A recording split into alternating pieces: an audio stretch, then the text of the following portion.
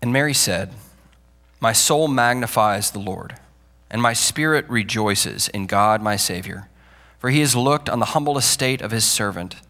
For behold, from now on all generations will call me blessed. For he who is mighty has done great things for me, and holy is his name. And his mercy is for those who fear him from generation to generation. He has shown the strength with his arm. He has scattered the proud in the thoughts of their hearts. He has brought down the mighty from their thrones and exalted those of humble estate. He has filled the hungry with good things, and the rich he has sent away empty. He has helped his servant Israel in remembrance of his mercy, as he spoke to our fathers, to Abraham, and to his offspring forever." Lord, would you come and speak to us through your word? In Christ's name, amen. Well, a more warm welcome to you on this Sunday, especially if you're visiting from visiting friends or visiting us for the first time. It's great to have you with us. As we've been journeying through Advent, we've been reminding ourselves that in order to prepare for what comes next, for what the Lord's about to do, we look back. And as we consider that he will come again, we consider his first coming and look at the themes that were there. And so for 2 weeks, we've been looking at a rather eccentric fellow, John the Baptist. Interesting diet, interesting fashion wear, all that, and strong message. And now we turn to a very different figure and a very different message. You've heard it just read in the gospel. It's been recorded. And I've heard it. It's called the Magnificat. It's one of the most popular songs of the scriptures. Bach, has done countless versions of it. I've heard it done to a steel drum band, which kind of made sense at the time. People have whispered it in cathedrals around the world. People have prayed it at the end of the day. And it's an anthem, much like the anthem we finished that last worship set with, of just one of expectation and praise. And as we turn to Mary, the questions change. And the question for you this morning is, what would make you celebrate wildly? What would make you celebrate wildly and without inhibition? Perhaps it'd be the news that someone close to you who'd been very sick was getting better and would soon be home. That would make me celebrate. What about you? Or perhaps it's the news that your country had escaped from tyranny and oppression and could look forward to a new time of freedom and prosperity. Perhaps it's the message that all of your debts have been paid and you no longer have to worry about your business. It's all been sorted out and you can relax. Would that cause you to celebrate wildly? Perhaps it would be the telephone call to say that you've been appointed to the job you'd always longed for. Perhaps if that were to happen, you might phone everyone you could think of and invite them to a party. You might sing a song. You might even make one up as you went along, probably out of bits and poems that you'd already known, or maybe adding your own words to adding your own words to a great old hymn.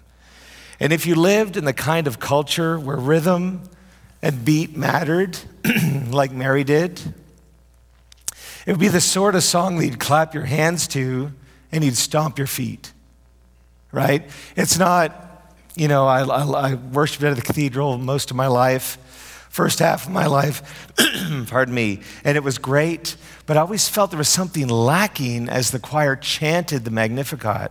I mean, we need Phil Collins style drums, right? I mean, it's epic. And this is how we're to read Mary's song. All right, so let's try that. Kevin and Luke, would you come up? They are not prepared for this. I stepped out during the readings to try to prompt them. Come on up, we're going to experiment here. when you're friends, you can take out. All right. So, you will be. Just do what we did just for the doxology, but just go wild. Okay. And as he goes, you start. That's it.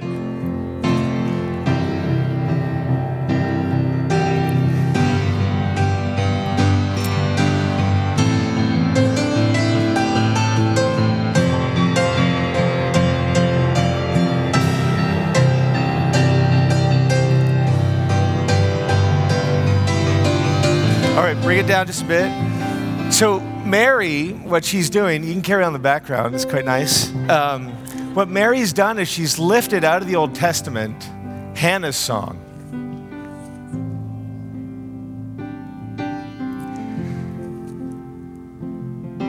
Hannah was barren. She'd longed for a child. And as much as she longed for a child, the living God longed for someone who would bring the word of the Lord back to the people. So when Hannah discovers that she's conceived, she writes a song. Two mothers about to give birth are meeting together. And the presence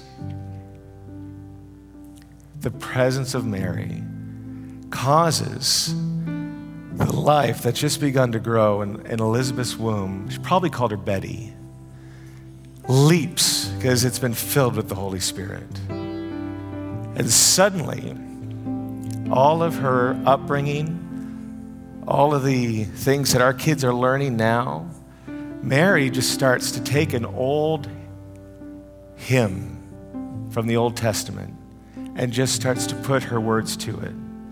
And so I'm going to read what she sings, and they're going to play, and we're going to try to, this is live, right? And if you're watching on live, this doesn't get more live than this, unrehearsed. So bring it up a little bit, play, and we're going to read this, and just get a feel for what it was like on that first time it happened. Because this was a revolutionary song that was heralded.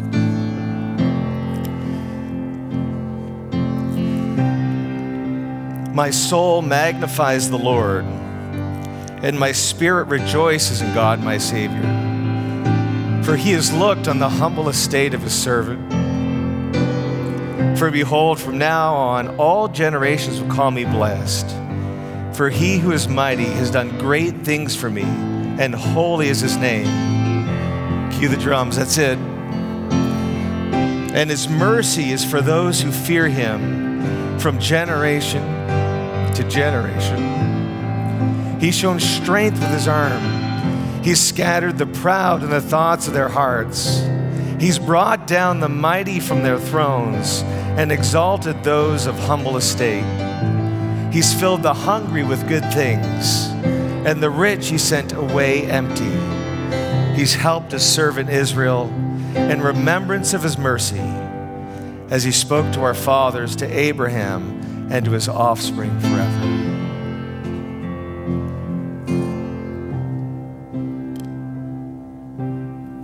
Gentlemen, thank you. Not bad.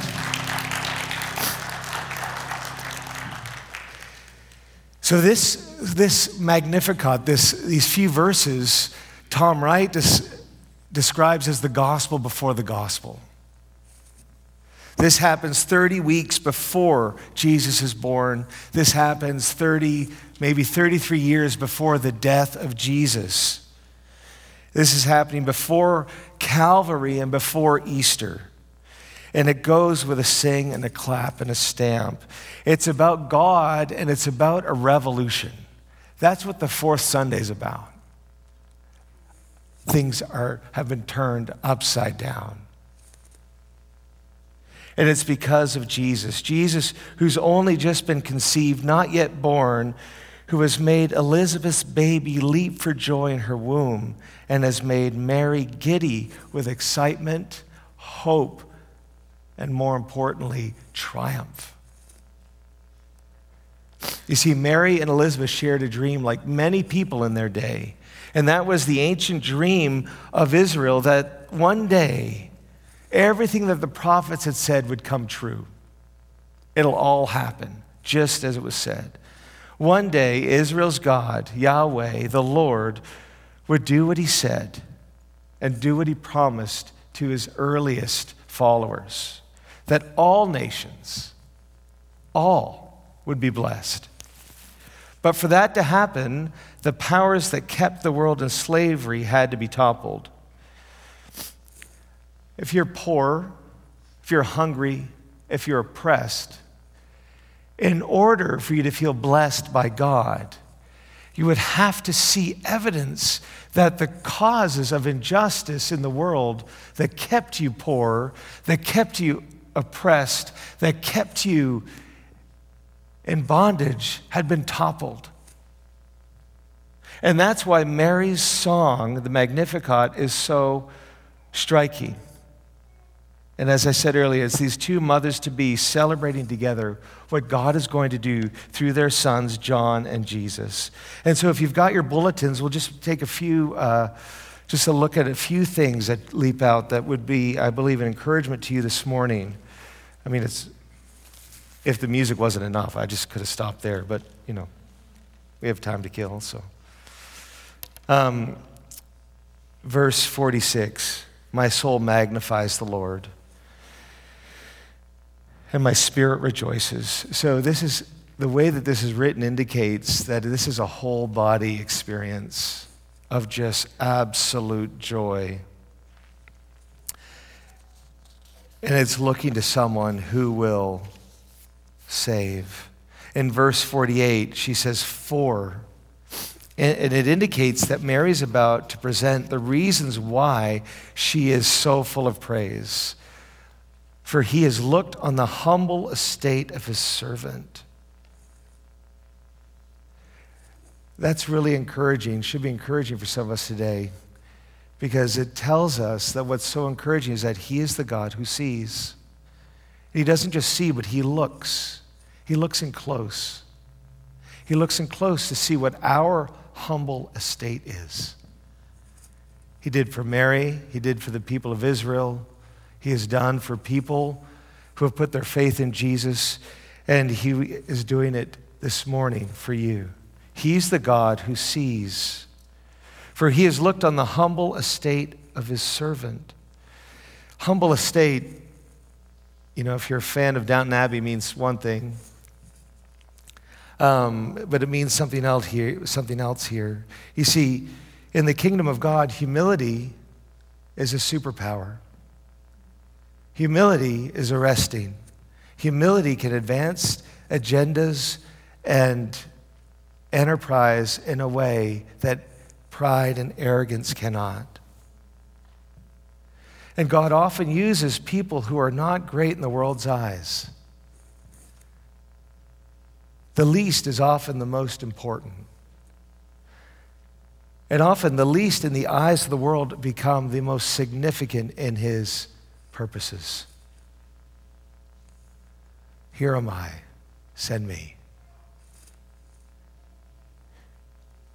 And the least, the humble, are often the ones who work powerfully for his purposes here on earth. And then she has this moment of awareness, self-awareness. Behold, from now on, all generations will call me blessed. And she's recalling in this verse the angelic encounter. And then we change gears in verse 50 to the end. And the hymn moves from Mary to what her son's birth means for her, to what it means to all who wait in expectation and hope. And the first thing that might be a little surprising is in verse 50, he says, and his mercy is for those who fear him from generation to generation. And fear here isn't, oh, I'm afraid. It's a deep, reverent respect. So as a boy, we would go run the Restigouche River in Atlantic Canada. And before we'd go, before we put the canoes in, Dad would go look at the water. And he would see how it was running. And I'd say, what are you doing? He said, you have to respect the water. because the water is much more powerful than you are, and you are so insignificant compared to it that if we don't respect the water, all can be lost. I was like, oh, it's a bit strong, but, kind of went with it. And, that's the idea. There's a deep, reverent respect here. That his mercy will be on those who take him at his word and live lives out of respect for what he's promised. And then the second ground for Mary's praise, which is a huge encouragement for us today, is that he's shown strength with his arm. It's that God is mighty. When you think of God as Father, is he an old father?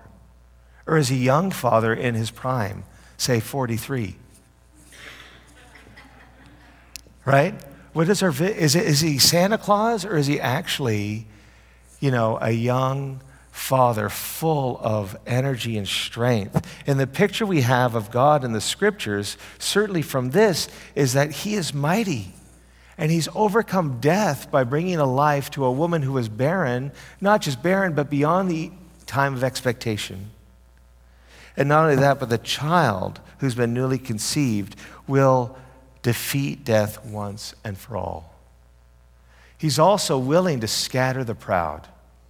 He's willing to scatter the powerful and the proud who don't think they need God so that he can make things right.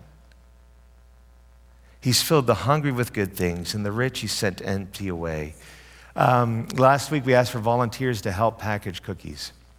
Remember that? And Kathy and a team, I think 400 cookies were baked. I don't know how many dozen that is, but many. And they were wrapped Tuesday, and then Wednesday morning in the crack of dawn, we rolled up to Bryan Adams High School. And we went into the staff lounge, and we sat there for 20 minutes. It was crickets. We were ready to, I don't know what we're going to do. We're going to do something. And we put the cookies all in the mailboxes. And then this one teacher walks in, having a bad day. And they hadn't even started yet. And I think it was Ellie, took a bag of cookies and gave it to the teacher. And suddenly everything changed. She said, oh, wow, you would do this for me? And she said, yeah. And then they talked, is this the school you're going to go to when you're going to high school? And she said, I don't know. And, and then she just began to share her life about how hard things were and how much this meant. And it just struck me that on one hand, it was only cookies. Perhaps an insignificant act. On the other hand, it was a blessing. And this teacher transformed before our eyes. And as soon as we gave it to her, it's as if she received the blessing and she began to be so motivated and moved that you could tell that she'd been touched. And it's as if there was something of the kingdom of heaven on those cookies. God, the mighty right hand of the living God, moving in tandem with the hands of a baker and her team.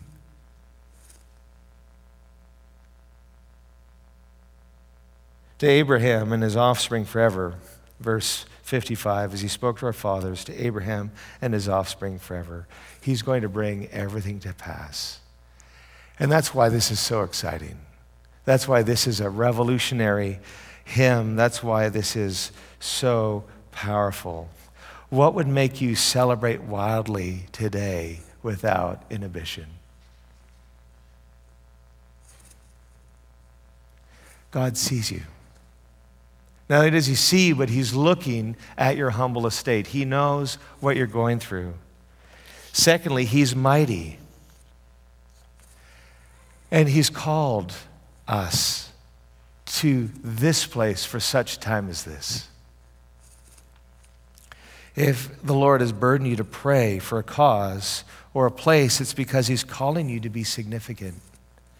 And through your prayers, maybe even in your heart, an idea will be born as you pray that will continue God's long-promised revolution. But these issues are big, aren't they? I read this week that child poverty is horrific here in Dallas. That in Pleasant Grove, a number way too big of children go to bed hungry at night. And so I've been moved to pray. I don't know what to do. But we have the opportunity to pray and to press in and to ask the Lord to move because he sees and he's mighty. And he's called a church to worship him and to be his hands and feet. And if he sees what's going on, and if he's mighty and can bring life where there's death, then all he's asking for us to do is to worship him and follow his lead.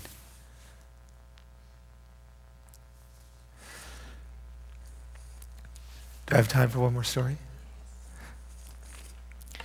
I have a friend I've known for 21 years here in Dallas. She was the first person I met in England.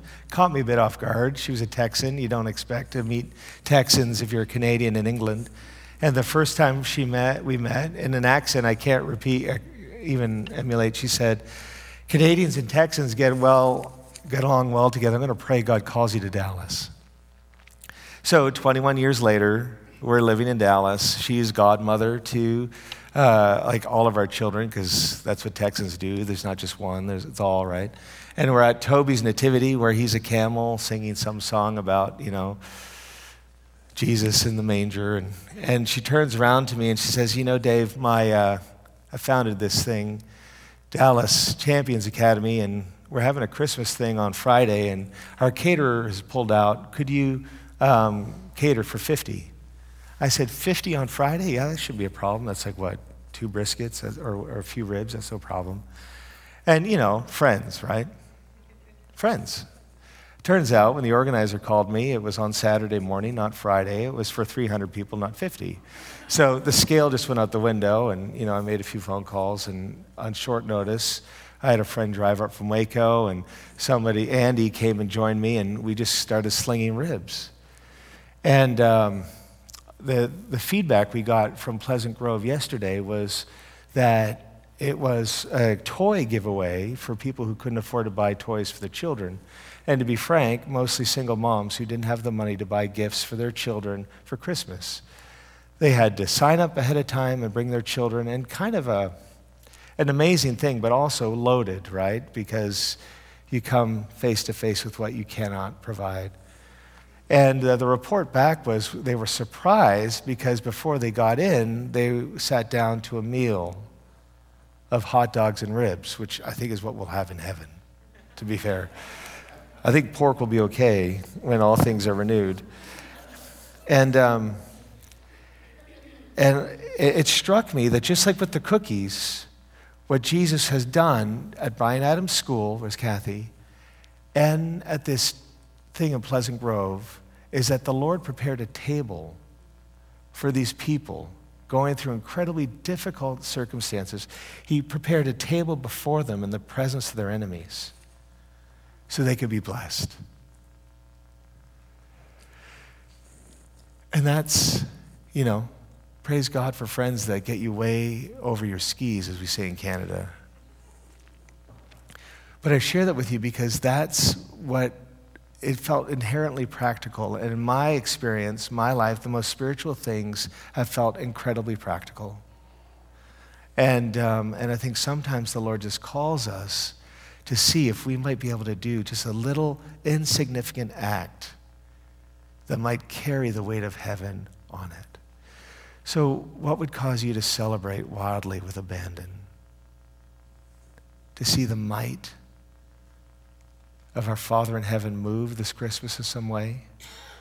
Or to realize that he sees you and he looks and he knows what you're going through and he has already prepared a way for you to receive all that you need and maybe even some of the things you really want in your heart. Let's pray. And as I say, Lord, in your mercy, do respond, hear our prayer.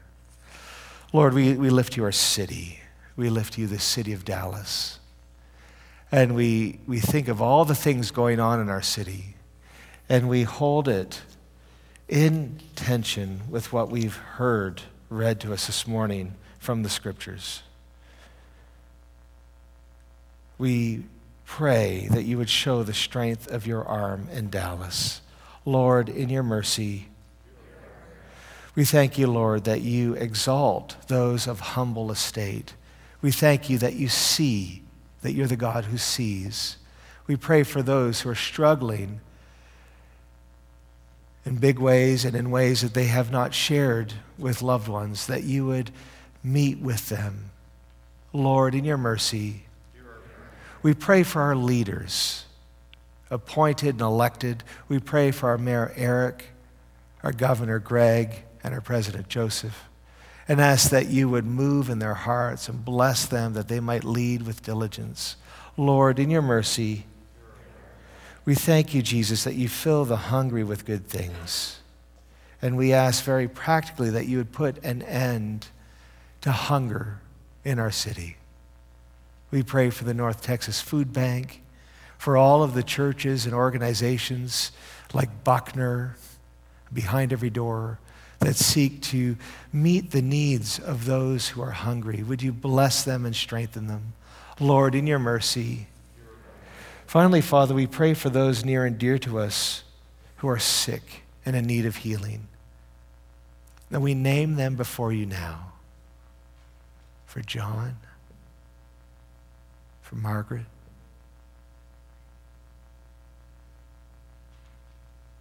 Lord Jesus, would you bring your healing and your peace, Lord, in your mercy. Finally, Heavenly Father, we thank you that you're a God who speaks. And we lift to you those we know who don't know you and ask that in the right way you would speak to them, that they would come to know you even this Christmas. Lord, in your mercy, accept these prayers, Heavenly Father, for the sake of your Son, our Savior, Jesus Christ. Amen.